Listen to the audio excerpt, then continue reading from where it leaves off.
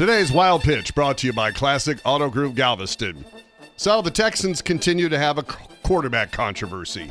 15 years and counting. But hey, they're in the playoffs. It could be worse. You could be a Jets fan. The team that threw a stack of money at yet another failed Texan quarterback, Ryan Fitzpatrick, and ended up tanking the whole year.